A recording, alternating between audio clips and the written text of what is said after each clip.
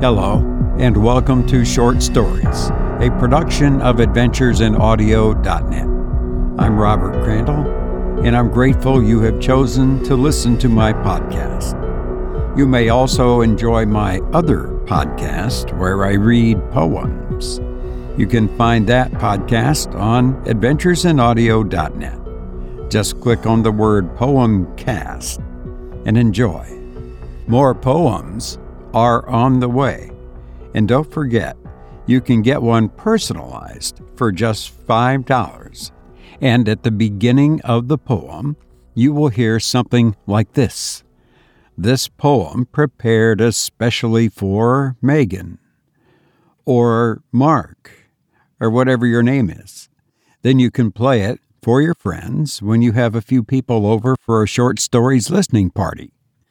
I know you probably listen when you're alone. I think the research has showed that way over 90% of people listen to a podcast by themselves. And I get that, and that's fine and dandy. But a gathering of, say, 5 or 6 people can be fun, especially in the winter when it's so cold outside. But however you listen, I appreciate it very much. And since it's cold in most places this time of year, I thought I'd read a story appropriate for the weather. In this story, a man ice skates to his best friend's wedding, in which he is to be best man, and his girlfriend the bridesmaid. But on the way, something strange happens, and when he arrives at his destination, he is greeted by tragedy. I hope you enjoy On the Northern Ice by Aaliyah Wilkinson Peedy.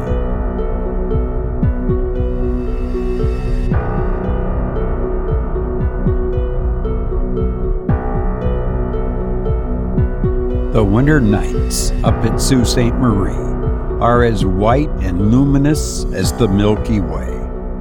The silence which rests upon the solitude appears to be white also. Even sound has been included in nature's arrestment. For indeed, save the still white frost, all things seem to be obliterated. The stars have a poignant brightness, but they belong to heaven and not to earth. And between their immeasurable height and the still ice rolls the ebon ether in vast liquid billows. In such a place, it is difficult to believe that the world is actually peopled. It seems as if it might be the dark of the day after Cain killed Abel, and as if all of humanity's remainder was huddled in a fright away from the awful spaciousness of creation. The night Ralph Hagedorn started out for Echo Bay, bent on a pleasant duty, he laughed to himself and said that he did not at all object to being the only man in the world, so long as the world remained as unspeakably beautiful as it was when he buckled on his skates and shot away into the solitude. He was bent on reaching his best friend in time to act as groomsman, and business had delayed him till time was at its briefest. So he journeyed by night, and journeyed alone, and when the tang of the frost got at his blood, he felt as a spirited horse feels when it gets free of bit and bridle. The ice was as glass, his skates were keen, his frame fit, and his venture to his taste. So he laughed, and cut through the air as a sharp stone cleaves the water. He could hear the whistling of the air as he cleft it. As he went on and on in the black stillness, he began to have fancies. He imagined himself enormously tall, a great Viking of the Northland, hastening over icy fjords to his love. And that reminded him that he had a love, though indeed that thought was always present with him as a background for other thoughts. To be sure, he had not told her that she was his love, for he had only seen her a few times, and the auspicious occasion had not yet presented itself. She lived at Echo Bay also, and was to be the maid of honor to his friend's bride, which was one more reason why he skated almost as swiftly as the wind, and why now and then he would let out a shout of exultation. The one cloud that crossed Hagedorn's sun of expectancy was the knowledge that Marie Beaujeu's father had money, and that Marie lived in a house with 2 stories to it, and wore otter skin about her throat, and little satin-lined mink boots on her feet when she went sledding. Moreover, in the locket in which she treasured a bit of her dead mother's hair, there was a black pearl as big as a pea. These things made it difficult, perhaps impossible, for Ralph Hagedorn to say more than, "I love you." But that much he meant to say, though he were scourged with chagrin for his temerity. This determination grew upon him as he swept along the ice under the starlight.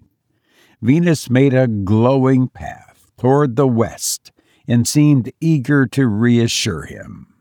He was sorry he could not skim down that avenue of light which flowed from the Love Star, but he was forced to turn his back upon it and face the black northeast.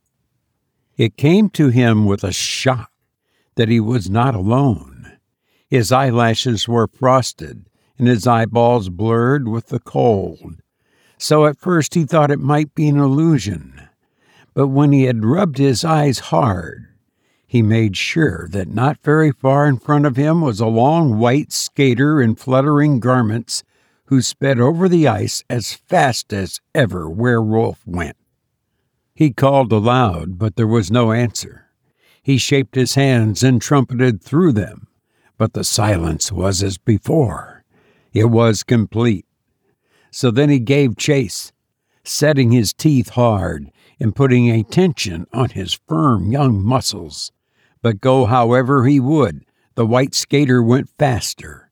After a time he glanced at the cold gleam of the North Star. He perceived that he was being led from his direct path. For a moment he hesitated, wondering if he would not better keep to his road. But his weird companion seemed to draw him on irresistibly, and finding it sweet to follow, he followed. Of course, it came to him more than once in that strange pursuit that the white skater was no earthly guide. Up in those latitudes, men see curious things when the hoar frost is on the earth. Hagedorn's own father, to hark no further than that for an instance, who lived up there with the Lake Superior Indians and worked in the copper mines, had welcomed a woman to his hut one bitter night, who was gone by morning, leaving wolf tracks in the snow. Yes, it was so, and John Fontenelle, the half-breed, could tell you all about it any day, if he were alive. Alack, the snow, where the wolf tracks were, is melted now. Well, Hagedorn followed the white skater all the night, and when the ice flushed pink at dawn, and the arrows of lovely light shot up into the cold heavens, she was gone, and Hagedorn was at his destination. The sun climbed arrogantly up to his place above all other things, and as Hagedorn took off his skates and glanced carelessly lakeward, he beheld a great wind rift in the ice, and the waves showing blue and hungry between the white fields. Had he rushed along his intended path, watching the stars to guide him, his glance turned upward, all his body at magnificent momentum, he must certainly have gone into that cold grave. How wonderful that it had been sweet to follow the white skater, and that he followed. His heart beat hard as he hurried to his friend's house, but he encountered no wedding furor. His friend met him as men meet in houses of mourning. "Is this your wedding face?" cried Hagedorn. "Why, man, starved as I am, I look more like a bridegroom than you." "There's no wedding today." "No wedding? Why, you're not—" "Marie Beaujeu died last night." "Marie?" "Died last night. She had been skating in the afternoon, and then came home chilled and wandering in her mind, as if the frost had got in it somehow. She grew worse and worse, and all the time she talked of you." "Of me?" "We wondered what it meant. No one knew you were lovers."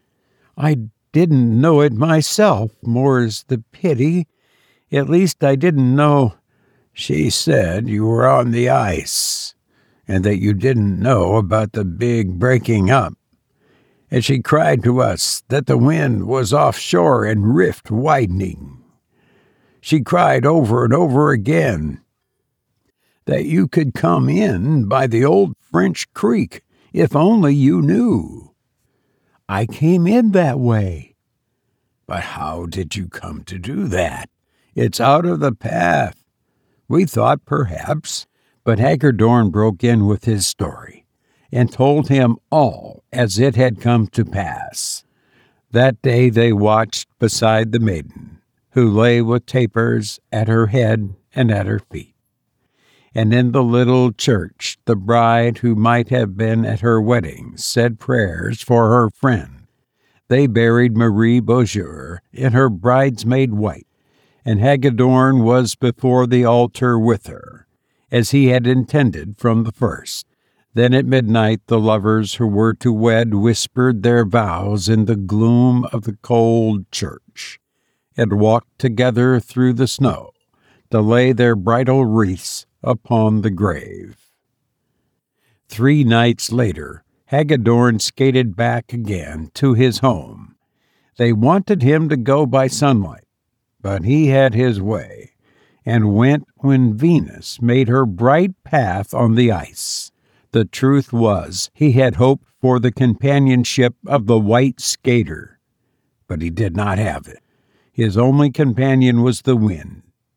The only voice he heard was the baying of a wolf on the north shore. The world was as empty and as white as if God had just created it, and the sun had not yet colored it, nor man defiled it.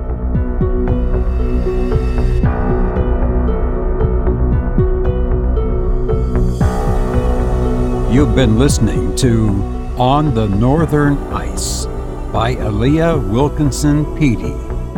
William Kingdon Clifford once said, "It is wrong, always, everywhere, and for anyone to believe anything upon insufficient evidence."